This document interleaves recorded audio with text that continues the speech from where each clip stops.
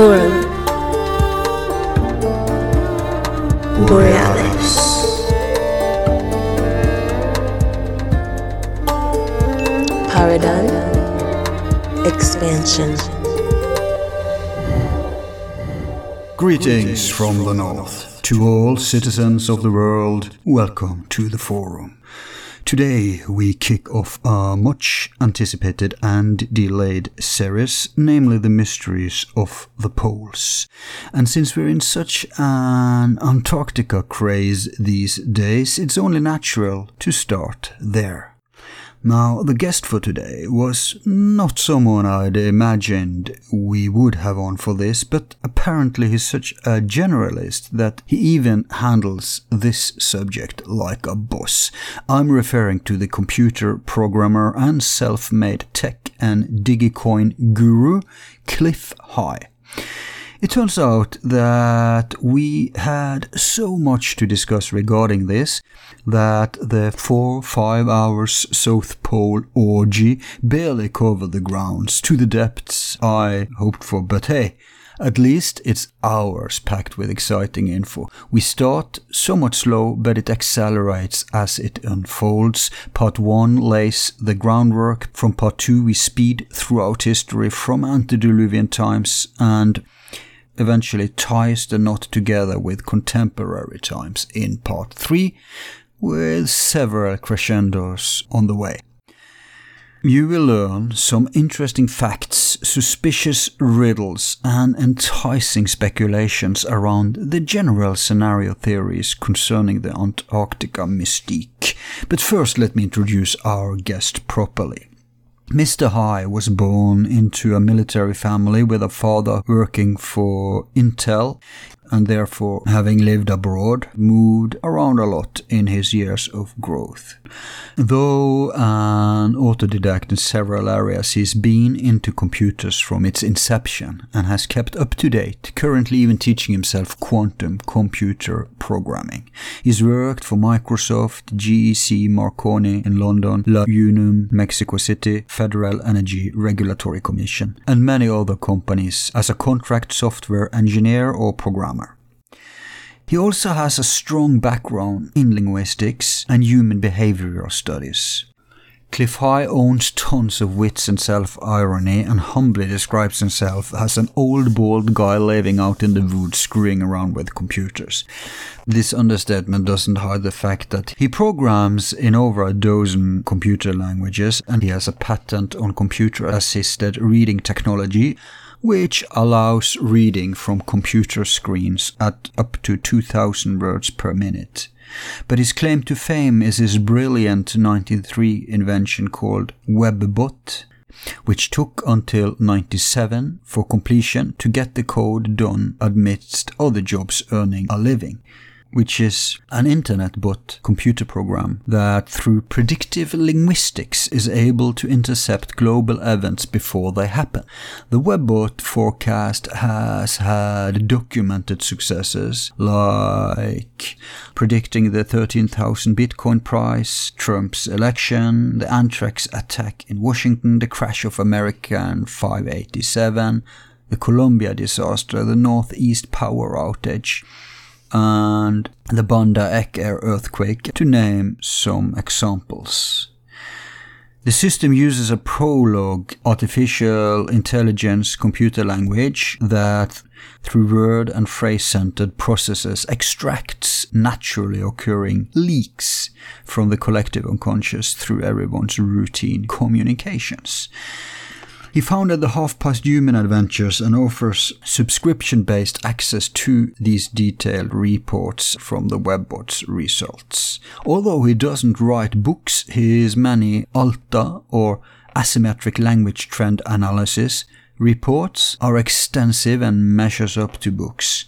Like most genius inventors, his creativity and productivity finds outlets in several areas. He is naturally involved in boat water life, has built a Pacific proa catamaran with a sail plan of his own invention, the Advanced Crane Sprit Rig. He has fleet of skin on frame vessels including Kui Uki Uki, a sailing trimaran adaptation of an Omyak. Cliff is a natural philosopher and has been a practicing yogi for over 50 years and practicing Aikido and Zazen Chan meditation for over 30 years. He's been featured in the History Channel, magazines and innumerable podcasts and radio shows like Coast to Coast. He describes himself as fiercely dedicated, focused on life, freedom and the future with a desire to free people from tyranny, reject the Fed's fake money called dollars and embrace Bitcoin, gold or silver. And curiously, you will learn that notwithstanding all this other stuff, his information on Antarctica is outstanding and contributes extensively to removing its volatile veil. Enjoy.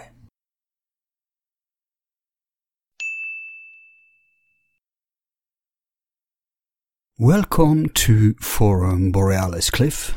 Thank you very much.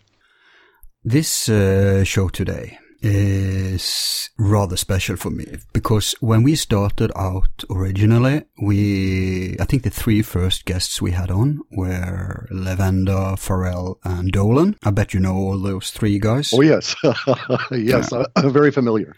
And the thing is, I asked every one of them about Antarctica. I was dead set very early on to cover Antarctica. For me, that's been a mystery for many years, and maybe I'll share some of my anecdotes as to why during this debate today.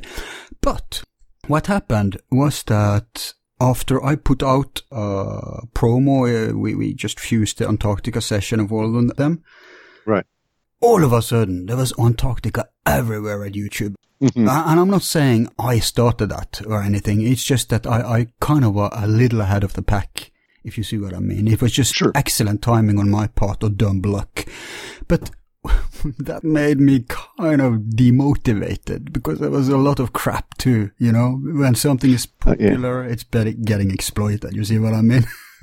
It's polluted, yes. I do understand, yes. Yeah.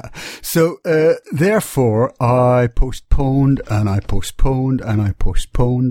But like I told you on the mail the other day, we're ready now to kick off our series. We already have taped one episode of Antarctica with someone else, and now we're having you on. And man, I'm excited because...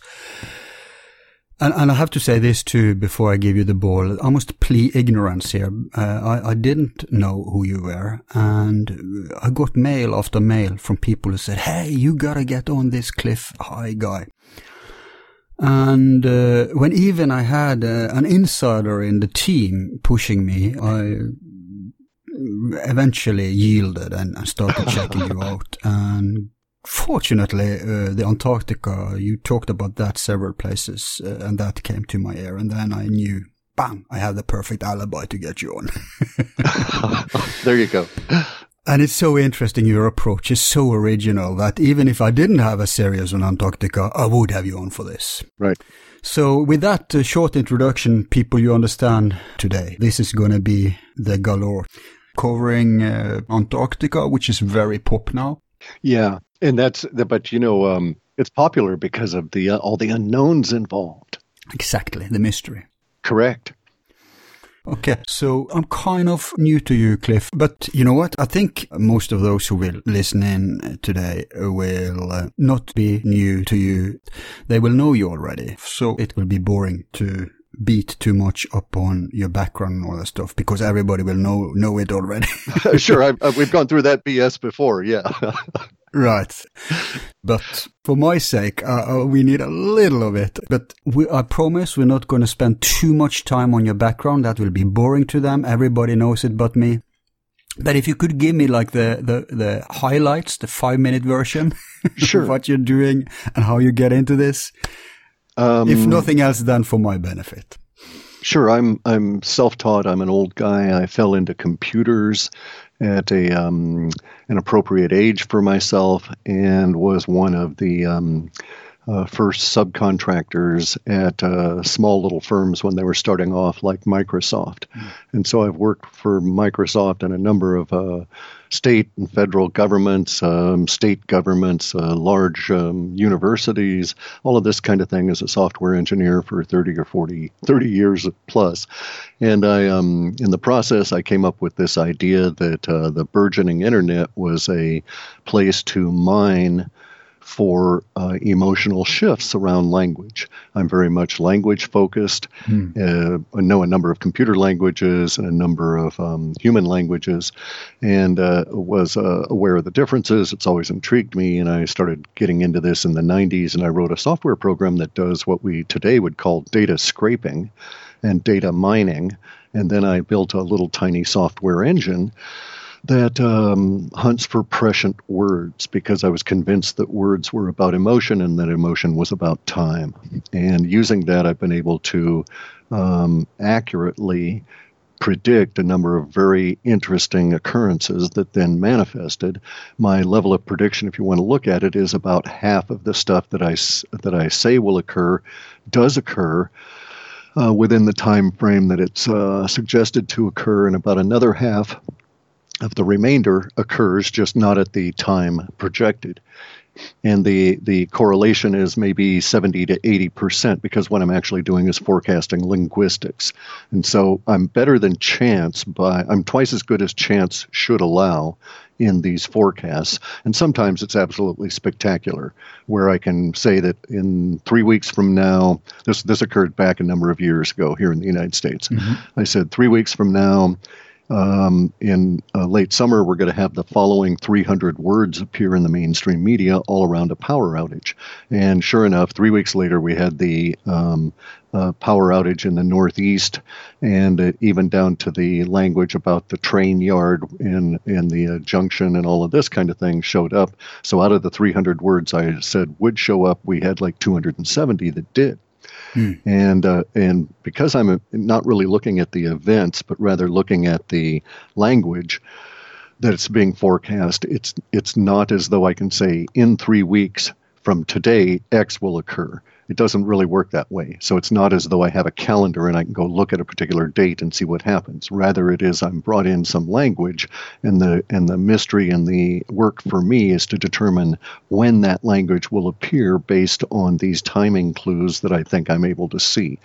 So I can get some stuff out a number of years, and then I also get some stuff out a number of months. So I was able to predict the Banda Aceh earthquake, but I was about 8 months early on that.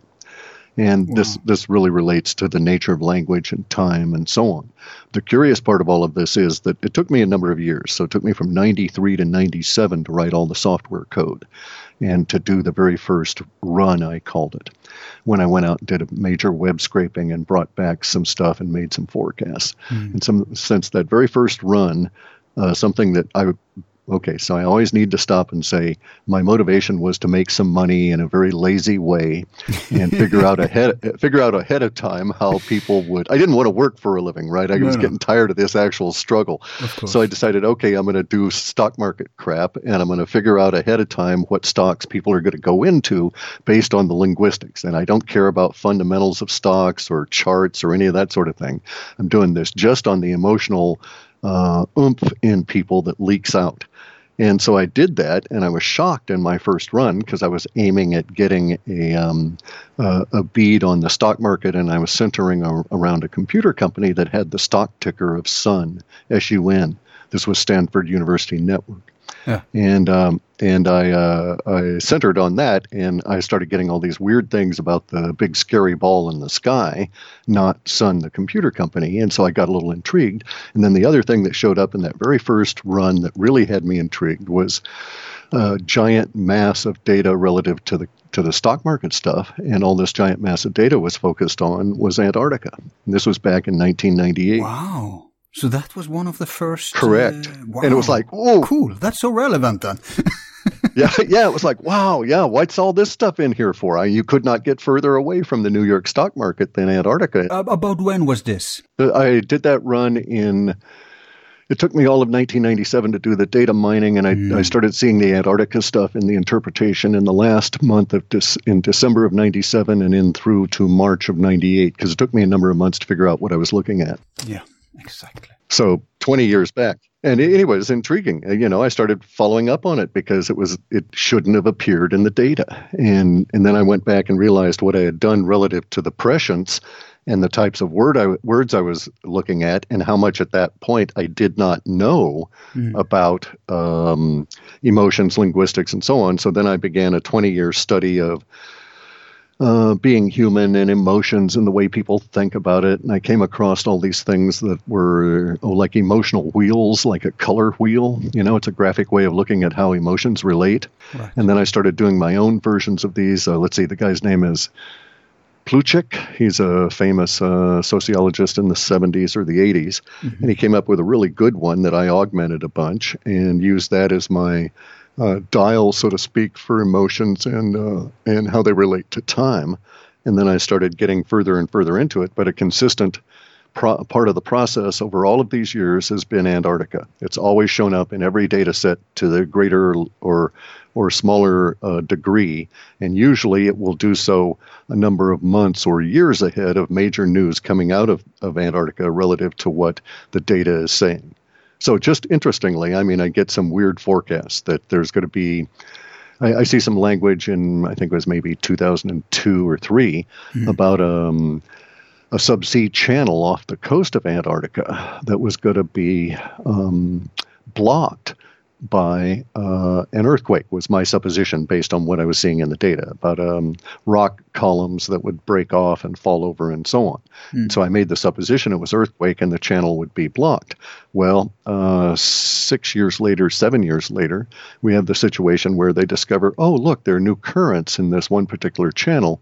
And they send a drone down there, and it says, oh, geez, we've found about 1,100 volcanoes, and a bunch of them have cracked open and filled up this channel in the subsea floor, and that's what's causing the currents to rise up in a way they didn't do before.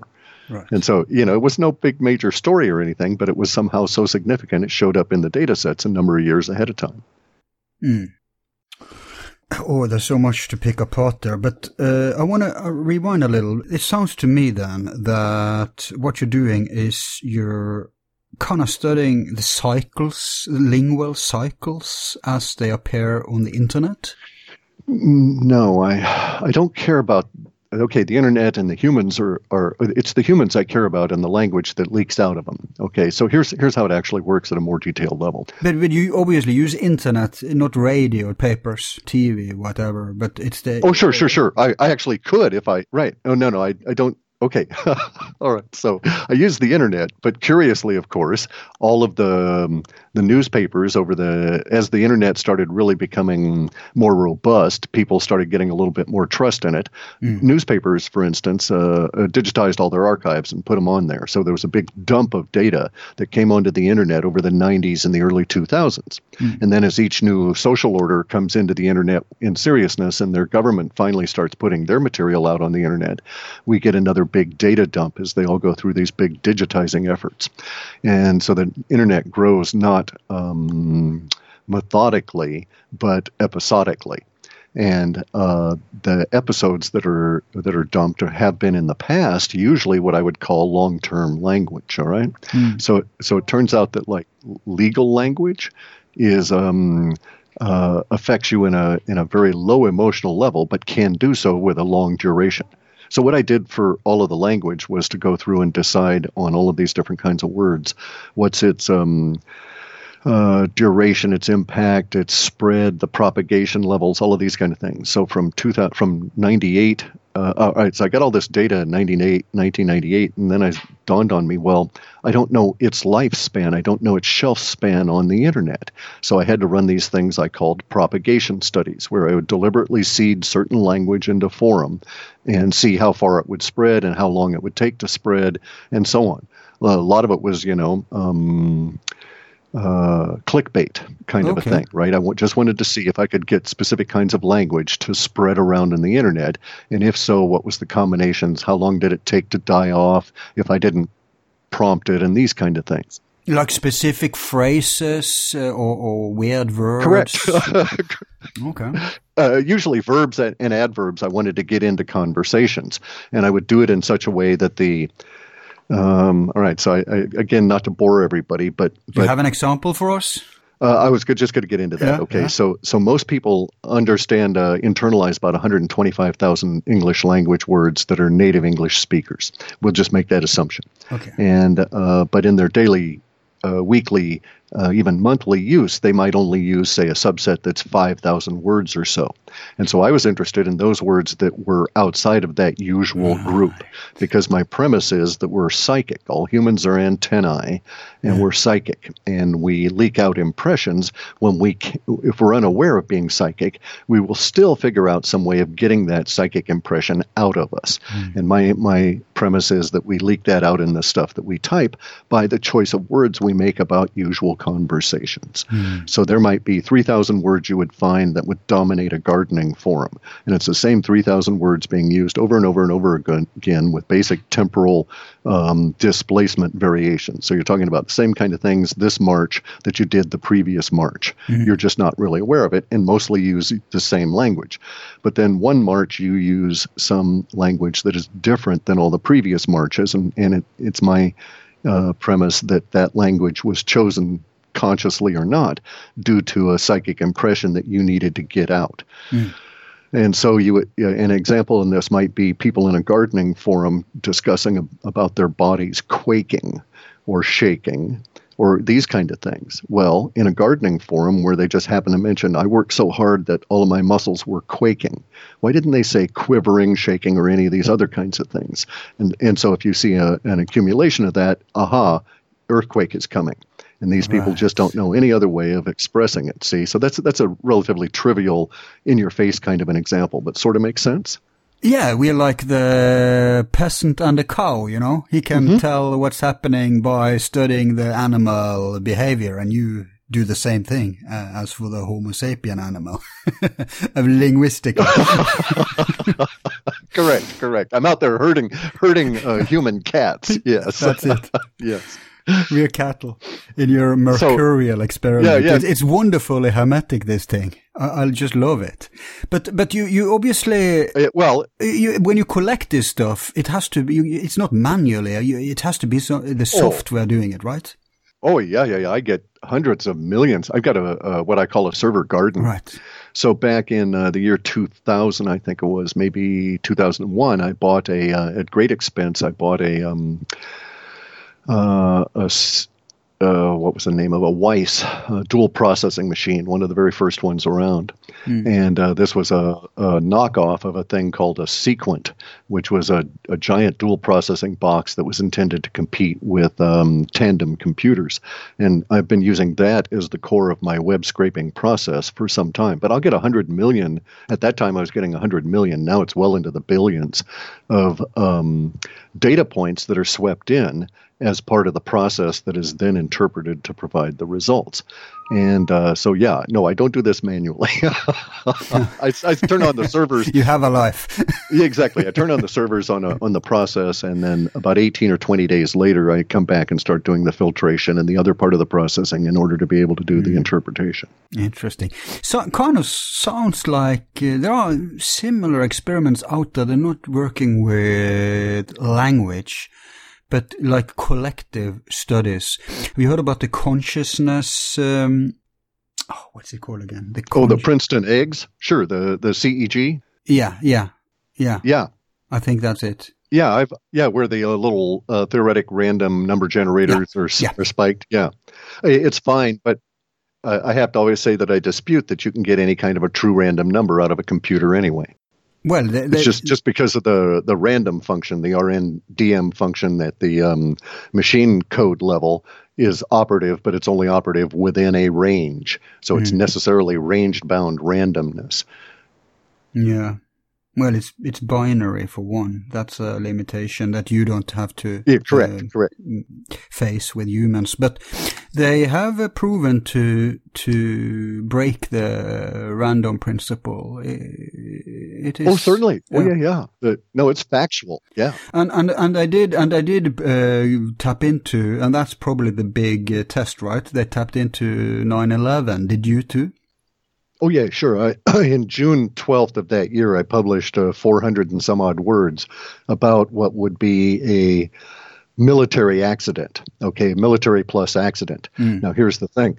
At the time, I didn't have the word terrorism coded. I'd only gotten up as far as the M's in the Oxford English Dictionary subset that was my original lexicon.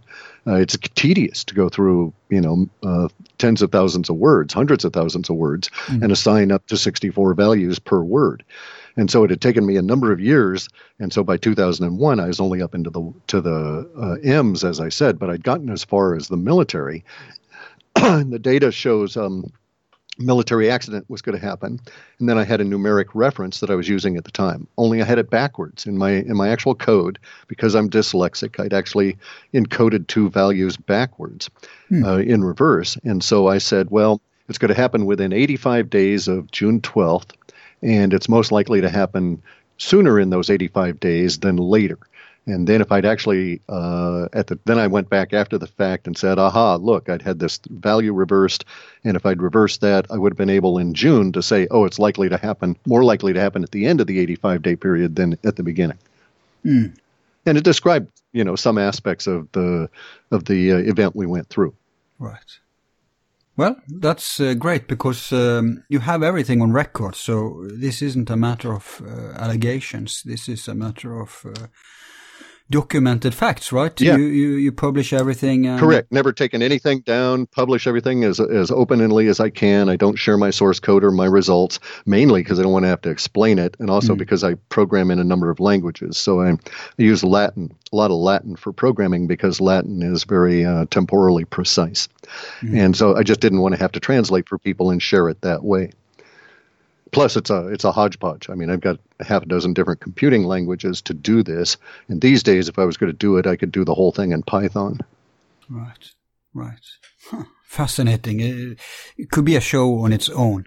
But unfortunately, we will just have to move on now so we can get to the juicy stuff related to the South Pole. That's what people are pining for. So, but thank you for that quick introduction. For my sake. Sure, yeah. So now that I'm at Per, yeah, we can move on now.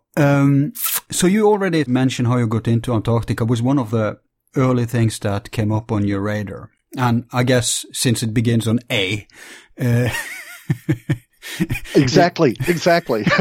And because linguistically, I started at A. I just started with a friend of mine was a coder, and he'd been invited to do a project for the Oxford English Dictionary guys, and he stripped off all of the definitions and sent me their lexicon. And so I just began with A. And it was long before it became this fashion, this compulsion hot topic that it's now. Yeah. Yeah, and I bet I know also that you keep an eye on what's moving in the independent media. So obviously you also have gotten the more mortal information that's floating about. Oh, sure. Oh, yeah. Yeah. And you seem to be a brilliant analyst too.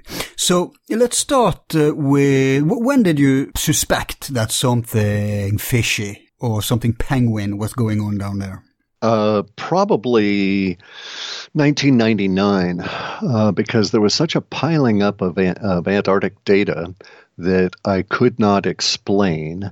It was at that time less pertinent to what I was trying to interpret, so I was just sort of stashing it off in little bins, little sections of databases that I would create as it kept piling up. But I started realizing that there was an inherent level of inbuilt contradiction within the language I was receiving. And that alone intrigued me enough to investigate it at some depth during the various lulls in the otherwise chaotic process of staying alive. And so in looking at that, it became quite evident that there was because I was able to forecast the appearance of it. Even in the early 2000s, we started seeing some interesting events that occurred relative to Antarctica. And here's an interesting sort of aside, all right? I got maybe it was 1999 into 2000. It was a different process then. I wasn't able to do the runs as fast. The web scraping, the data mining off the internet was quite a bit slower, and I didn't have as much in the way of a robust hardware platform as I do now with my little server closet, my little garden of servers and drives.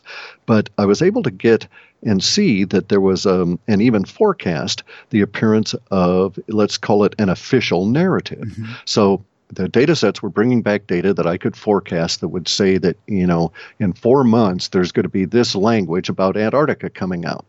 And when it does come out, it will have this sort of slant to it. The reason I say slant is because all of my language data mining and processing is based on an emotional quantifying array, multidimensional array that's attached to each word. And so I get an emotional tone, if you will. And there's always an emotional tone that I was able to identify even by that early stage that one could think of as what I called officialdom. Okay, so it didn't matter what country it was. It didn't matter, what their regime kind was, communist, socialist, anarchist. It just didn't seem to matter. There's always an officialdom tone that has this, let's just say we could identify it as being patronizing. Okay? Sure. There's only one anarchist regime in the world, and that's the internet. Yeah, right. Right. And even then this governmental tone pollutes that as well. Yeah, they're trying their best. But I could see that there was, I could see exactly. You can see the emotional, that's something else we needn't divert to. But anyway, so I could see in that early days, I could see that this emotional tone value was present all the time about Antarctica, but to a great extent, it was extraneous to and irrelevant within the actual events that were occurring. And so that's when I started getting into the idea that, this is some kind of an official level of spin about Antarctica.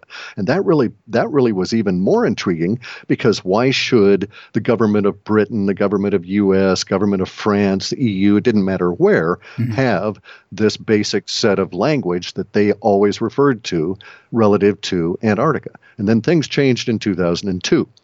And we started getting a big flush of actual in the media, on the internet, out and about language in our face about Antarctica that began in 2002. And I know why. In retrospect, it did begin then, but none of the language at that time was about the events that actually preceded this. So in 2002, no, but then you actually have a way to smoke out covert stuff too. But sure. What was the official wave that came out in 2002 among people? What was the fuss about Antarctica then in the media and stuff? Well, in the initial rush of it all, in the officialdom version of it all, it was, let's just say, let's see if we can characterize it as a mild tourism exploitation of the hidden continent. So in essence, it was a form of disclosure where officialdom started promoting the idea that if you had an inclination and you were wealthy enough, you could go on a cruise and tour Antarctica. And before that, we'd had cruises, but after this point in 2002, the tone on all of it had changed. There were individual companies, for instance, that were, prior to 2002, that were touting their ability to take you on a cruise in Antarctica. But after that, you actually saw discussions within government, state-sponsored media, and so on, referencing these companies and their cruises, and they did it with a level of a tone that said, Antarctica is now just going to be like, a cruise off of South America or a cruise to the Mediterranean. It'll be a recreational outlet. You can stay on this boat. You'll be safe, but you'll be able to see all of this really interesting stuff. And then that would go back to the idea of reinforcing our current concepts of the continent.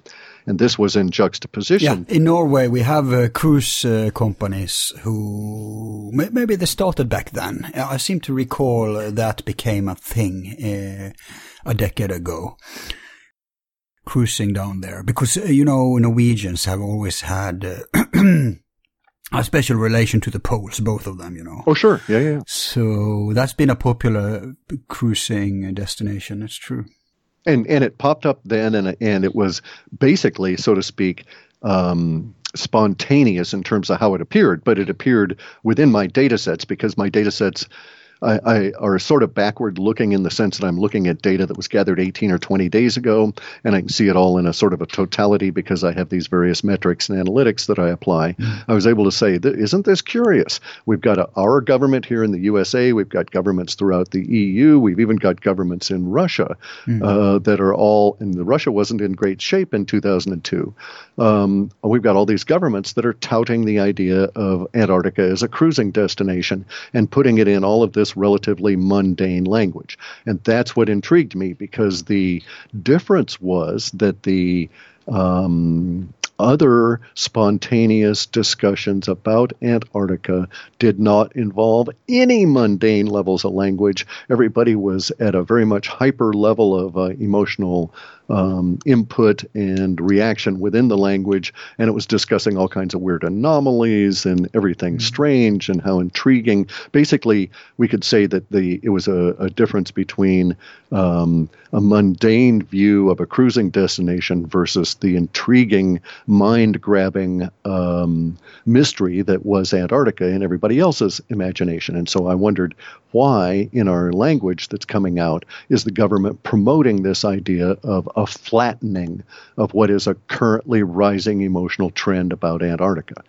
Now, did the government know the emotional trend about Antarctica was rising, or were they merely reacting in a pre-planned kind of a way to external events that had nothing to do with language on the internet? Because as far as I know, they didn't even care about the emotional tones of language and so forth in the 90s. I mean, even mainstream media were basically, saying, internet, huh? Email, huh? Yeah. No, if anyone were studying stuff like that, it would have to be CIA and similar. Right. And so it brings up a big issue. Well, let me go right to the heart of what occurred, okay? Sure. We didn't know it then, and it wasn't until a number of years later that it became evident, or at least became known in a more general fashion. But in 2002, let's say, we'll assume it's U.S. military, but we don't know for sure. But satellites over Antarctica discovered something under the ice. Right. And it was a huge something. It was gigantic. We still don't know what it is. They still won't discuss it. It causes magnetic disturbances in the Earth's magnetic field so far out that it can be sensed out 300 miles away from the planet.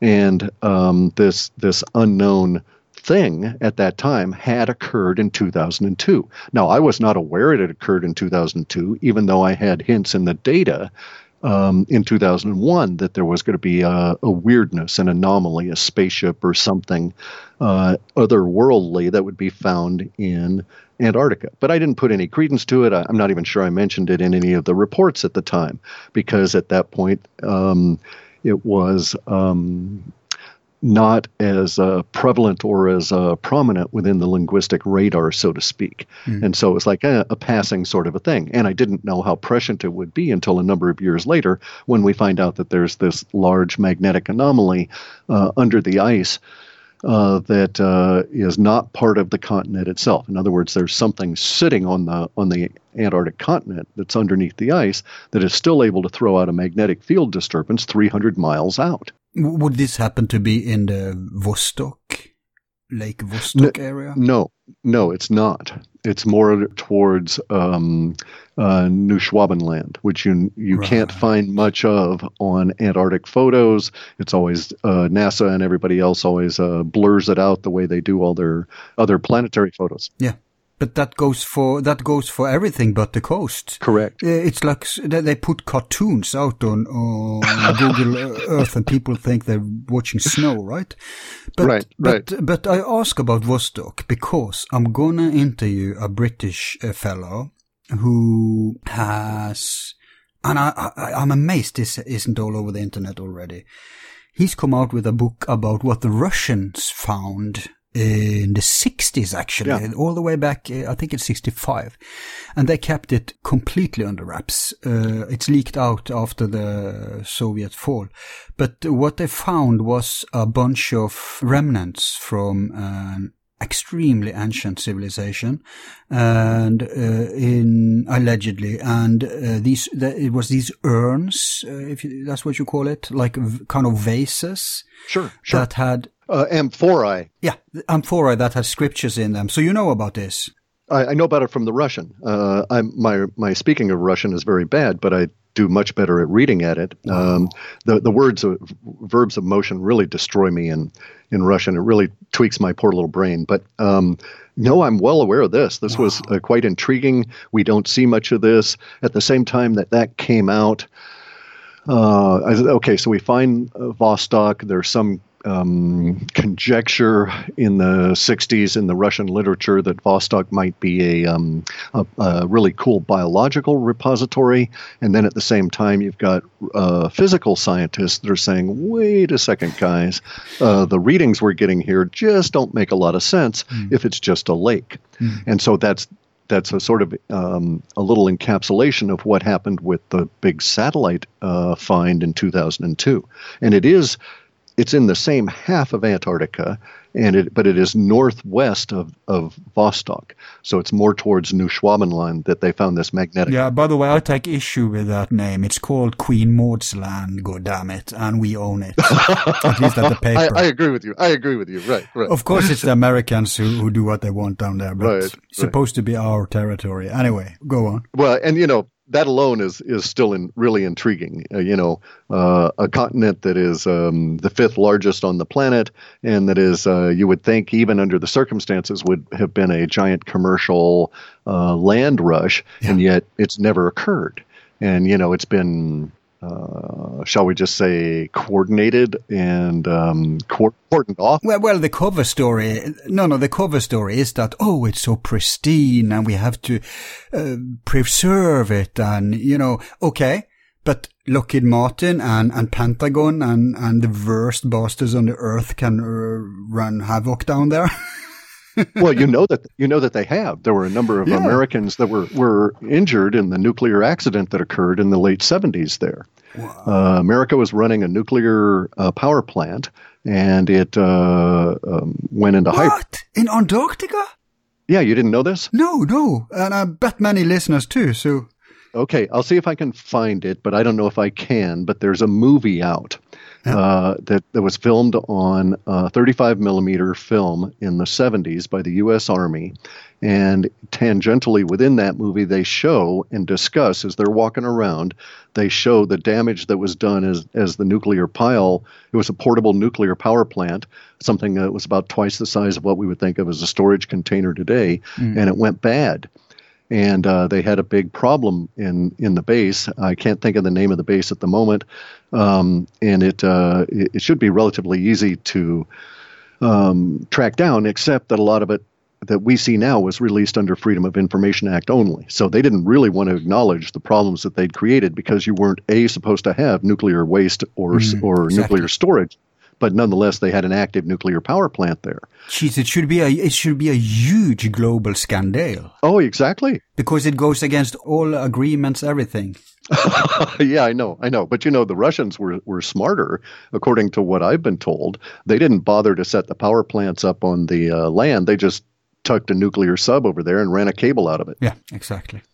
So, but in any event, so you see all these weird things about Antarctica, but at the same time that we get the Vostok stuff, there were a number of, let's just say, surreptitiously taken movies by the Russians of the Americans and what the Americans were doing. And the Russians also released, maybe 15 years ago, I've seen 3 films. I think there's many more. They're usually fairly brief, on the order of, say, 6 or 8 minutes each, whereas the one from the U.S. Army is probably an hour and a half. But they basically were showing, we could think of it in a comic book way, as Russian spies over the hill making a movie of the Americans making a movie of what they were doing. Yeah, because it seemed to be of the same sites and things. And so, for instance, in the American movie, they show a bulldozer trundling across a flat plain with no ice. There's no ice or snow anywhere in sight. People are out there working in shirt sleeves. And this bulldozer goes across this plain and scoop at the base of a mountain and just starts scooping out pristine anthracite coal. Each of the lumps that are about 3 pounds each. There's a scene where the military photographer, the camera crew, is in front of someone who knows what they're talking about, also in military gear, Army gear, the old 50s and 60s khakis. Mm-hmm. And he's standing there talking about, field greens, and he's standing there talking about these lumps of coal and how odd this is. And he points out that in this single mountain, 200 plus feet high, off of that plain, and of a base of a certain size, and he was comparing it basically to the Giza Pyramid, and he said there's enough anthracite coal here in that particular time that the movie was made to produce enough electricity for the United States for 200 years. Wow. And he said, we know that this is one of 12 or 1,500 piles of 3-pound lumps of anthracite coal. And he said it wasn't mined, it's not enclosed in anything. He said, you don't have to do anything to get it, just scoop it up. And it's all clean, it's all washed, it's all ready to go, wow. And it's some of the best anthracite they've ever seen, not in the ground. And in that same film, they show a number of GIs, Army guys, that go to this very thin lake. They can walk way out into the middle of the lake, and it's only, barely shin deep. And it's extremely pure water. They're drinking the water. And the guy said, if it was only a little bit hotter, our British guys could make tea out of it. And they're out there basically bathing in 80-plus degree water. This isn't a remake. This is a documentary? No, this was an original film. You would call it a documentary, correct? Yeah. It was made by the Army, right. For their own internal use. Right. And it was never for public consumption. And you hear that in the language that was being stated. Right. A lot of what we would think of as cursing as the soldiers are going about their business and doing the kind of stuff. And the usual grousing about the food's bad, we wish we had this, and, that kind of thing, right? Mm. But it was sort of one would think of as like a situation report for higher-ups as to what was actually found there. Mm. And then, curiously, we see this is continuing today. We get a brand new administration here in the United States, and the very first thing that occurs is that the president sends a trustworthy associate down to Antarctica, theoretically to go paddle with the penguins. But it's like, you send Newt You're referring Gingrich to Newt down. Gingrich? The Grinch? Correct. What was his purpose, right? And it was right after the other fella, the Heinz guy. Kerry. What's his name again? Yep. Kerry, yeah, Kerry. Ketchup boy, yeah. Mm. Yeah, and he goes down there on the most important day for his particular party ever. Election day, yeah. Yeah, and just to look at ice for global warming, right? Yeah, sure. You really think we're that stupid? And of all the places for studying global warming, why go to the most inconvenient and allegedly hardest to get to? He could go to Greenland, he could go to Svalbard, he could go to the North Pole even. It would be simpler. Right. So something is up there. Oh, yeah. Now, yeah, and so there's all kinds of very interesting physical things. So I saw that movie, and it is out there on the internet somewhere.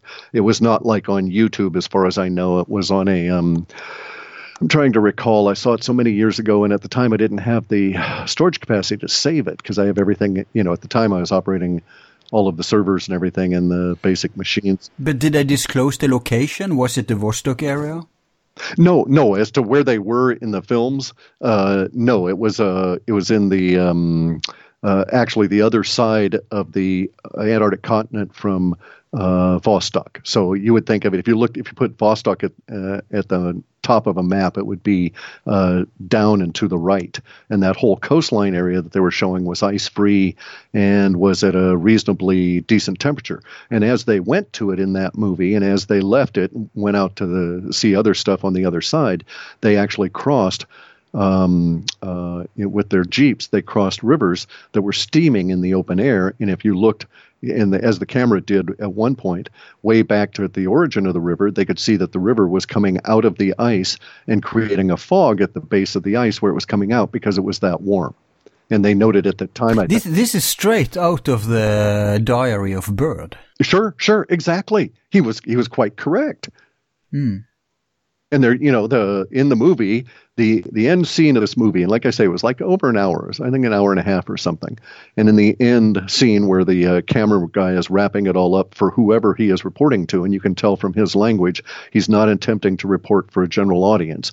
I don't remember the insignia on his jacket, but I would have thought he was like at a major or a colonel rank. And so that alone is unusual because usually they would have someone at a lower rank, maybe a lieutenant or a captain as the spokesperson for a camera crew. But this was a higher level of investigation, so to speak, and this guy was more senior. And so it's not like seeing a young man there. So in the time this movie was made, this fellow was probably in his 50s. And he was talking about how he personally found that it was a lot more pleasant on his body than he'd anticipated, because he apparently thought he was going to have to be, completely housed in spacesuit kind of things to avoid the cold. And here he is standing in a normal green field jacket out in this very large field at this desert area, and he's pointing out all of the green.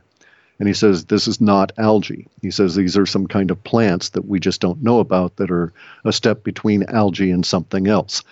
And there's this field of green that, you and I would think of as maybe several hectares. Mm. And he's standing out in it, and then he's saying, we can see that it fades out, and then over here you can see the glaciers or the snow begin, and the glaciers begin.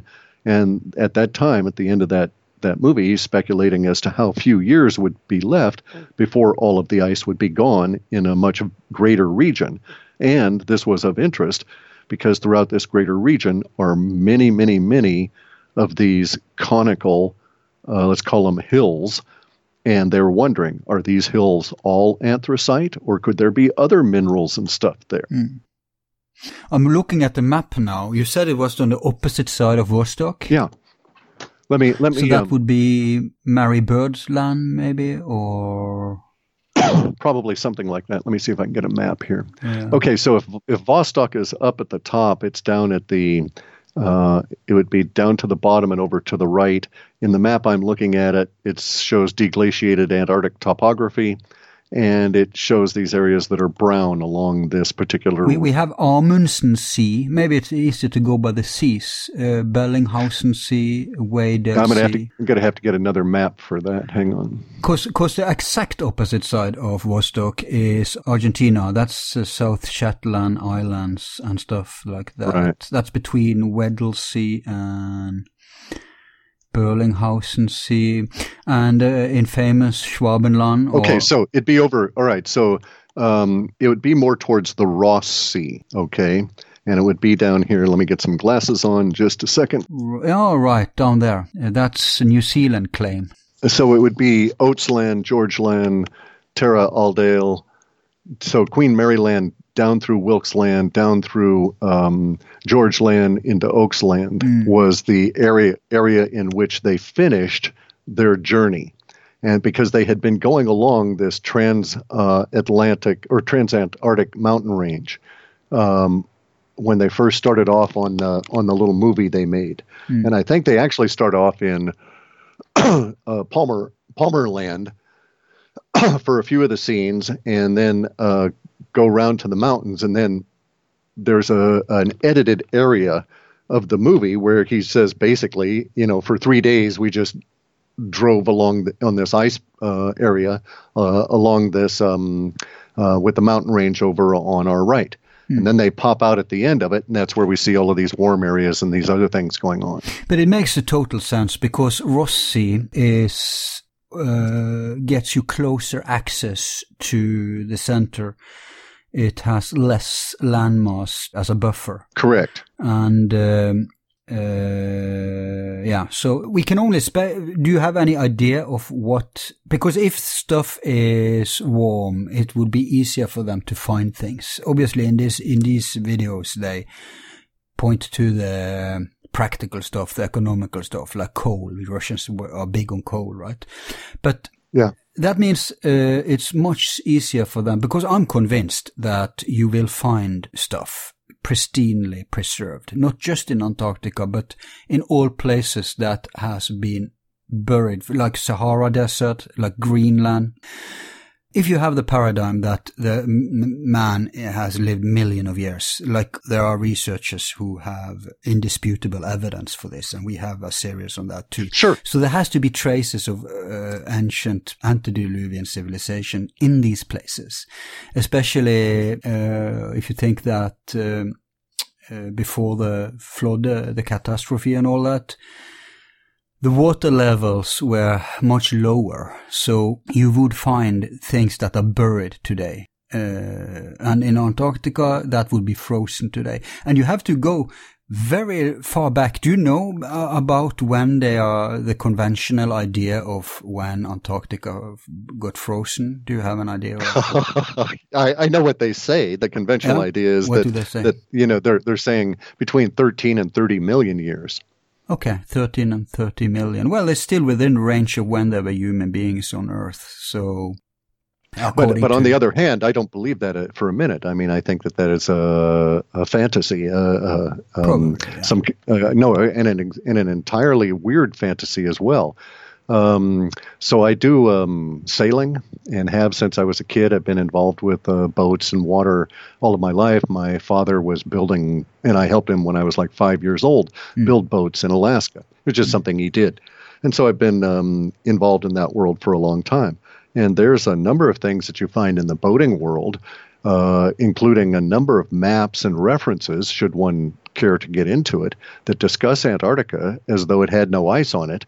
And this was within a living, at the time, a living human's memory. So in other words, Aristotle wrote about Antarctica. Now, true, everybody says he was writing his meteorology book and using Antarctica in a general sense in the Greek word, meaning opposite the Arctic pole. And he could have actually been, as far as they were concerned, referring to the Mediterranean. Francis Bacon, too. I think they call it the antipodes or something like that. Correct. And see, I don't buy that. I don't buy that they were using, I don't accept the idea that they were using language that imprecise when throughout the rest of why should he use that word in an imprecise fashion when everything else he did was as precise as could possibly get to get comprehension? But we have better evidence even. I know you're a language guy, but as you certainly know, we have lots of ancient maps. The most famous being Piri Reis. And that you can't explain away. You can't explain away a coastal-free, ice-free area. Correct.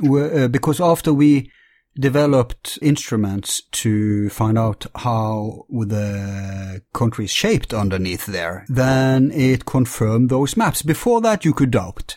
Right. But not today. You can't doubt it. It's impossible. So if it's within the range of our current memory, it can't be that old. Correct. 10,000 maybe, 20,000. We have other stranger anecdotal kind of evidence that something occurred. Okay, so many researchers use like indigenous population mythos, and they try and correlate the mythos across cultures and come up with an understanding. And thus we have an idea that many cultures discussed the Great Flood, that sort of thing, right? We also find that many cultures have this idea of a great war in heaven. Now, a curious thing is that in the Pacific Rim, or in the Pacific Basin, in a number of different languages that extends from New Zealand all the way up to where I live in the land of the Salish Sea and the Tlingit, which is the northern peoples. Here we have language that goes to the idea of the Great War and Antarctica being frozen during that Great War, where the Sahara was burned. And so the Sahara Desert exists now because it was destroyed. And this is actually, curiously, where we find all those huge areas of, radioactive green glass and remnants of ancient civilizations that are 2 feet high because they've been wiped out by some kind of directed energy weapon or whatever, infused into this green glass under the sand. And this effect, the descriptions in the Salish language and even in through the Micronesia, Melanesia, the islands in the South Pacific, there's I guess you'd have to call them like creation myths that would focus about let's just say, just give us a round number, 20,000 years ago, there was this great war. And in the Salish understanding of things, Antarctica was frozen at that time as a weapon of war, or the people that lived there were destroyed by freezing the way the ones that lived in Egypt in that area in the Sahara and Sub-Sahara were destroyed by the fire, and it was actually a radiative kind of fire. So the Salish have the idea that the sky people brought down the sun to scour that area there, and then brought up the cold along with a giant influx of water in order to freeze Antarctica. So just curious, and you start thinking about it. And then, of course, you start looking at some of the 1920s, 1930s, 1910s periodical sailing literature. And they talk about in the 40-year-old man in 1910 talking about sailing with his on a particular voyage as a cabin boy and sailing up past, just casually mentioned that, oh yeah, we had to sail up past all the Egyptian stelae that line the access routes into the Mississippi River near in Louisiana. And so it's like stelae, Egyptian stelae, and then he talks about, we rounded stele number 160, and then the river was there and it was clear, so we knew we were out of that particular channel, and that this was in the 1880s. And so in this man's early youth, when he was like 15 or 16 and serving on a boat, as part of the navigation, they went around these stelae and used ancient Egyptian stelae with various different languages, hieroglyphics, and so on, as part of their navigation. And I find that this is also referenced in many of these sailing periodicals that even up to the ones that are descriptions of history, of boats in history. And they talk... Hang on. We are now straight into Harry Hubbard territory. Do you know about Harry Hubbard? Sorry, I don't. No. Okay, I'm going to have him on. Maybe even for this series, actually. He's like this renegade rebel. He's a collector he reads old stuff.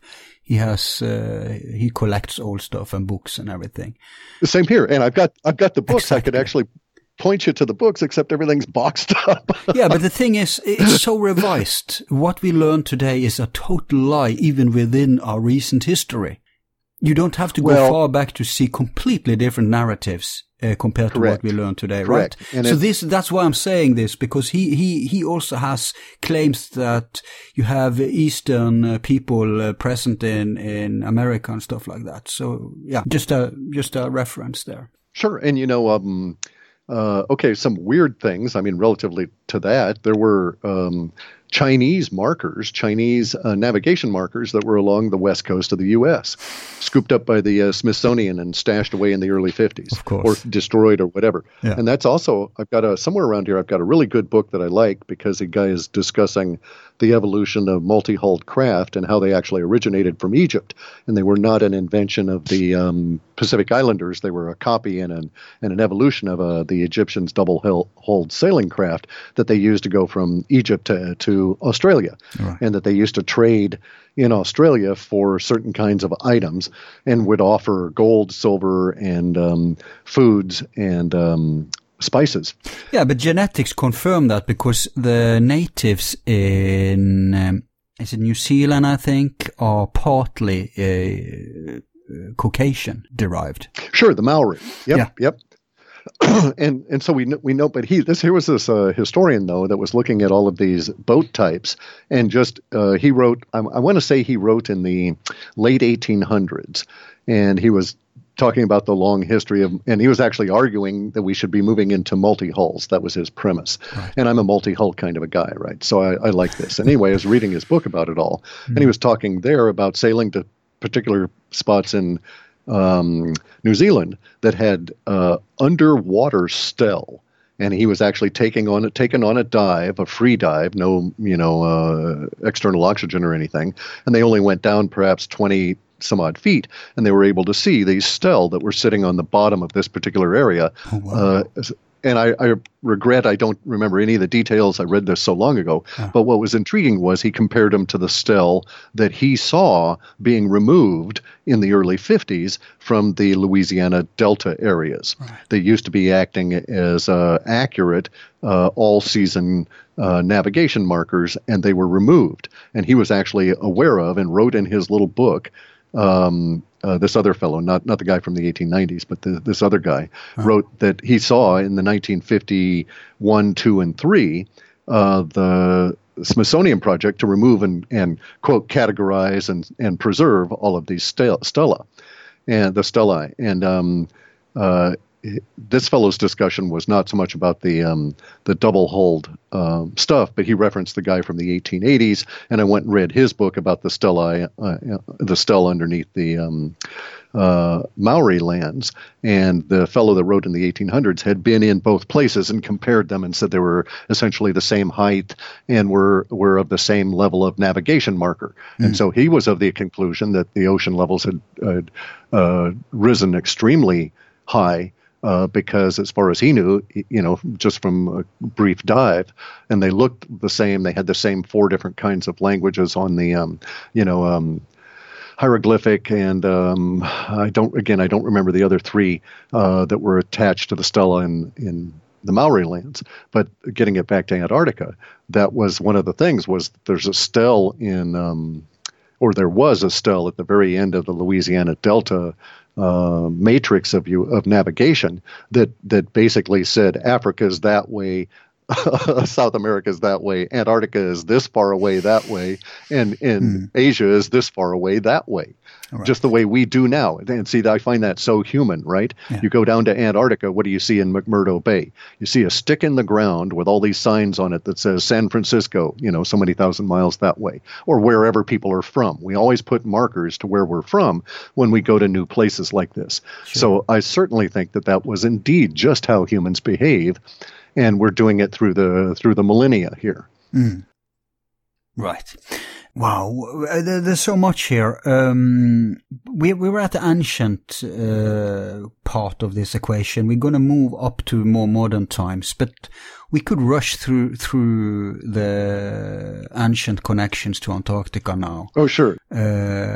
Obviously, many people think Atlantis was in Antarctica because they make a big deal of it being submerged and the ice being there. But I don't think so, actually, because first off, I'm pretty sure Atlantis was where all the ancient sources said it was, namely in the in the Atlantic Ridge. But we have to get away from this idea that Atlantis was a particular place. It was a global civilization, according to the best research out there. And obviously, like today, right, you would say that all modern technological advanced countries have more or less the same culture today. We have crushed the many of the native cultures. So if a catastrophe would happen, sure, you could talk about America or USA but even USA is everywhere now with bases everywhere. They're like McDonald's, everything. Right. So sure, you would have something advanced there. But another reason I don't think it's what we classically refer to as Atlantis is because of what some of the decoded scriptures that the Russian found seems to indicate that this was, and they allegedly claimed themselves that they were a colony or a renegade culture from the main culture of the globe back then. I'm going to go more into these details with that chap I'm going to have on for this specific program. So we don't have to talk too much about that now. But sure. So I just want to make that caveat there that even if there was an advanced culture underneath the ice there, it doesn't have to mean this is where Atlantis, classical Atlantis, is. It was just one of many places on Earth before the flood, before the change, huge global change of the geography. So, yeah, I would just want to put that down there. You have any thoughts about this? Sure. Actually, I would agree that we should read Atlantis as in a different fashion. But I saw this very nice analysis once that went with a corresponding map. And if you take a map and you have how we have a Mercator projection, it's sort of like the globe flattened out. If you do that with the South Pole, with Antarctica as the center of it, though, you get a different kind of a resulting map. And it matches exactly the description of Atlantis as being a central island surrounded by the ocean that all these other islands, so to speak, are all pointing at. And you get this impression, and if you read it to the exact descriptions, then Antarctica probably was, if we want to think of it, was at that point the center or the originating resource base for that global civilization. And it also occupies a very curious place in the sense that nowadays the Southern Ocean is a very terrible place to go sailing, to cross. Yeah. Because there's the continual storms in the 50s and the 60s of latitude. And because there's no land to break that up. But if we were to look at this with the ice removed off of there, you get this weird twofold effect. Everybody says, oh, well, if all the ice on Antarctica melted, then the global oceans would rise X number of feet. And I would dispute that. And the reason I dispute that is because so much of the continent is pushed down by the weight of the ice. Right. And so if the ice is actually removed, I'm of the opinion that we would have a global reduction in water mass, and everybody's coastline would get a lot bigger. And we do see some level of investigation now by the powers that be into what is off the coast of Antarctica, the current coastline of Antarctica. And you see people going down with submarines, and they're doing studies supposedly counting volcanoes and stuff. And I think they're looking for other things, just the way that Graham Hancock went off the coast of India and was able to find all of these civilizations there. And so we have to think about these matters in a slightly larger way. And Japan, and Cuba, and correct. Azores. Bimini, everywhere. Yeah, everywhere, yeah. Yeah, see, and I've seen that personally off the coast of Bermuda and these kind of things when I was a kid, because you sail over them, right? You look down there as a kid, you're not usually doing much. You're hanging your head over the side of the boat, and you're looking into the water, and you think, what is that down there? And, some of these things can be seen as eye-catching, eye-candy curiosities just from the surface of the water. You don't have to look that deep off of some of the islands off Bermuda and so on in the Caribbean. And so if we have that same kind of an effect, then it might be that if the ice off Antarctica was removed and we had a more even level of precipitation and redistribution of that around the planet, that we would lose water mass in the oceans, and that would cause a different kind of conditions to exist around Antarctica that would match to the sailing conditions that were described for Atlantis. Because that's really the only discrepancy that I saw. Yeah, well, it would still be cold there, though. No. Because of the way the Earth is tilted right now. No, sorry, but I dispute that causes the poles to occur and be cold at all. All right? Oh, let's hear. Okay, so first off, Earth has never orbited the equator of the sun. That's a myth. None of our planets actually orbit the equator of a sun. The sun is a comet-like structure, and we're being drugged behind in the debris. And every Venus transit proves this, because as the Venus transits between us and the sun, we can easily see this stair step it does, a weird stair step from the lower right to the upper left as it goes across the face of the sun relative to us.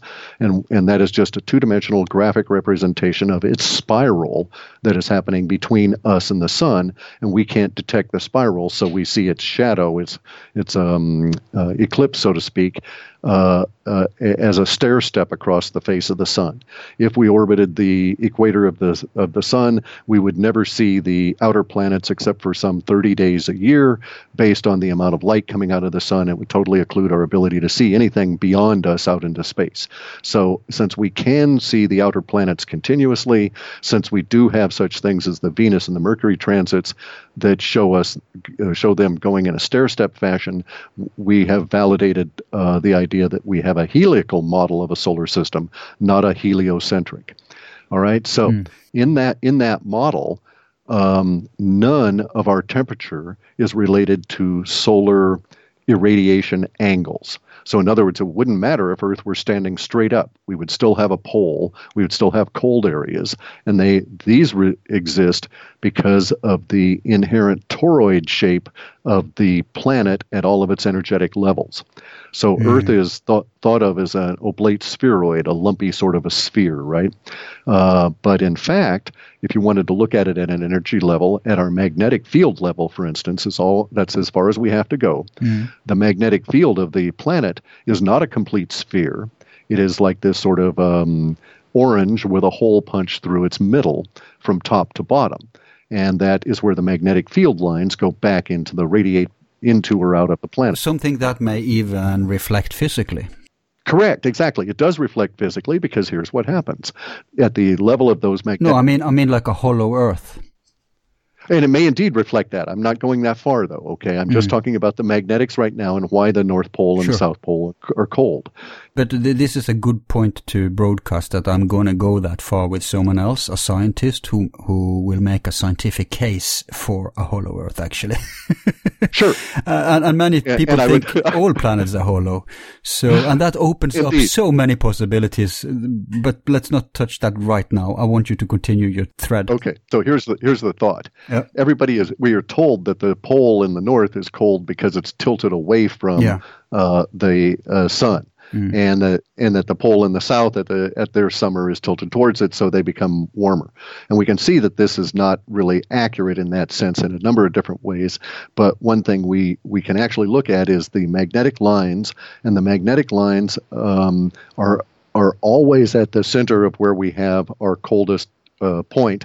And that is frequently not the furthest point away from the sun in terms of our tilt. So that kind of like disputes the generalized idea that it's the angle that causes this. And what happens is the magnetism causes the influx of other magnetic fields that bring down and push out, so to speak. They bring down cold from space, if you want to think of it that way. And that's why we have these cold areas that are in the poles. It doesn't have to do with our angle at all, even though everything in our particular solar system has this kick, over a particular number of degrees. We all have this precession, including atoms and so on. Yeah. But we don't have solar incidence levels that are lower. And in fact, in winter, you can go on up into the Arctic and get solar incidence levels that are much higher than you find at the equator at that point sometimes. Yeah, and the snow is still there, the ice is still there. But that means that if the Earth's internal system was to change, the magnetic situation, that could also change. Could that explain why South Pole is getting warmer?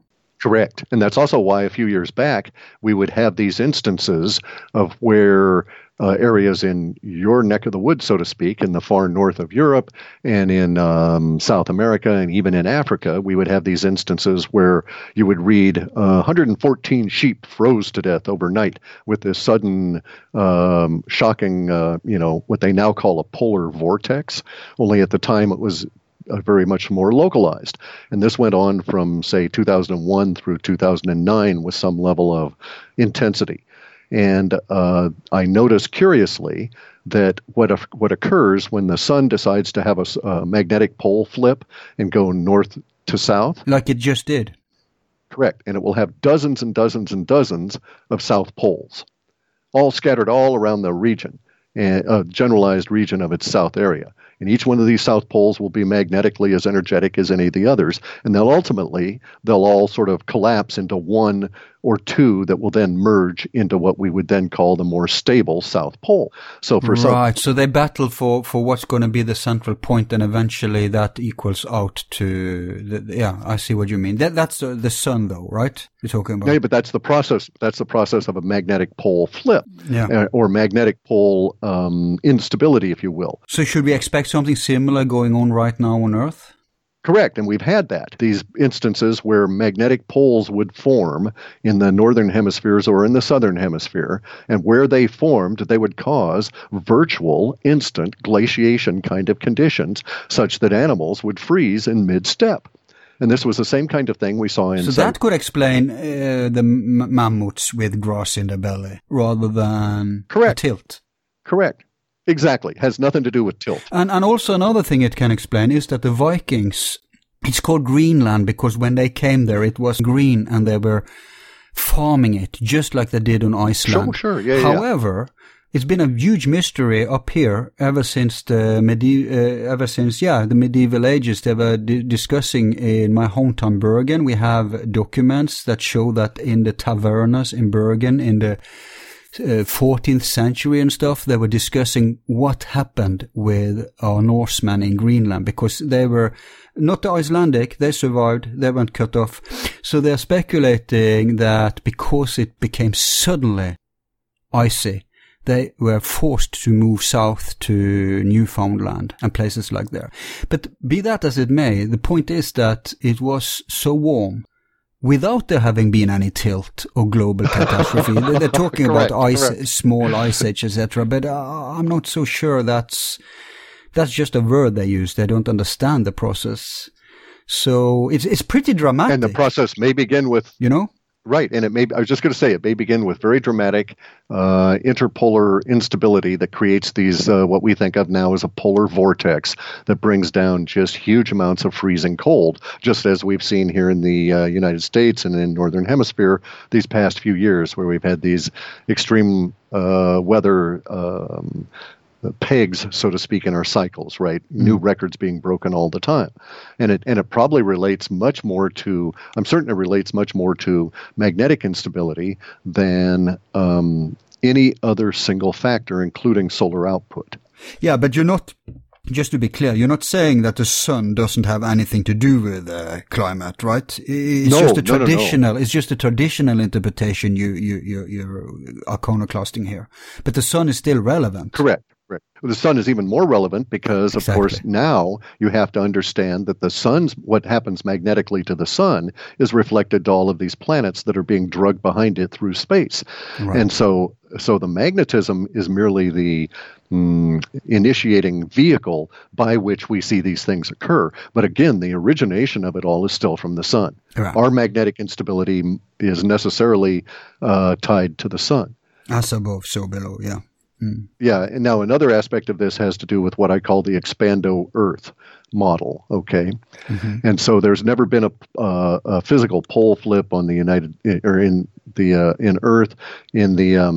There's never been any number of kinds of catastrophes that people say occurred based on the evidence they're able to look at. They're misinterpreting the evidence because they're assuming that Earth has always been the same size. And I would dispute that, and I'm of the camp that says that, when the dinosaurs were around, the Earth was probably as much as 60% smaller than we have now. So the Earth is expanding. Correct, and it will continue to do so, and we're in another expansion phase right at this moment. Good for us, because we're so many people here. We need more land. We can use the land, yeah. And they're not letting us, hitchhike with a classified space fleet, so... And they don't let us go down to Antarctica to colonize, so we need to grow our own, right. But you know what, Cliff? Time has flied more than usual. And we've talked us back all the way back to the origin. So I have a suggestion. Let's take 5. Sure. And when we come back, let's work our ways up to modern time, contemporary times, because there's so many mysteries in modern times and also throughout history. So to try to get some kind of order out of this, I bet you're into order since you're a computer guy. So should we try that? Try to work our way. Sure, let's do that. Yeah, and I'll refresh my tea and be back in 5 minutes. Sure, and you can do the same, folks. Don't go anywhere. We'll soon be back.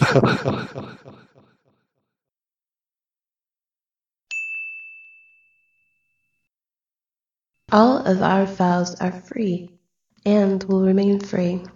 If you like the show, you can show support by donating $1 to help with expenses. Just use the PayPal link on our website, YouTube channel, or Facebook page. Thanks.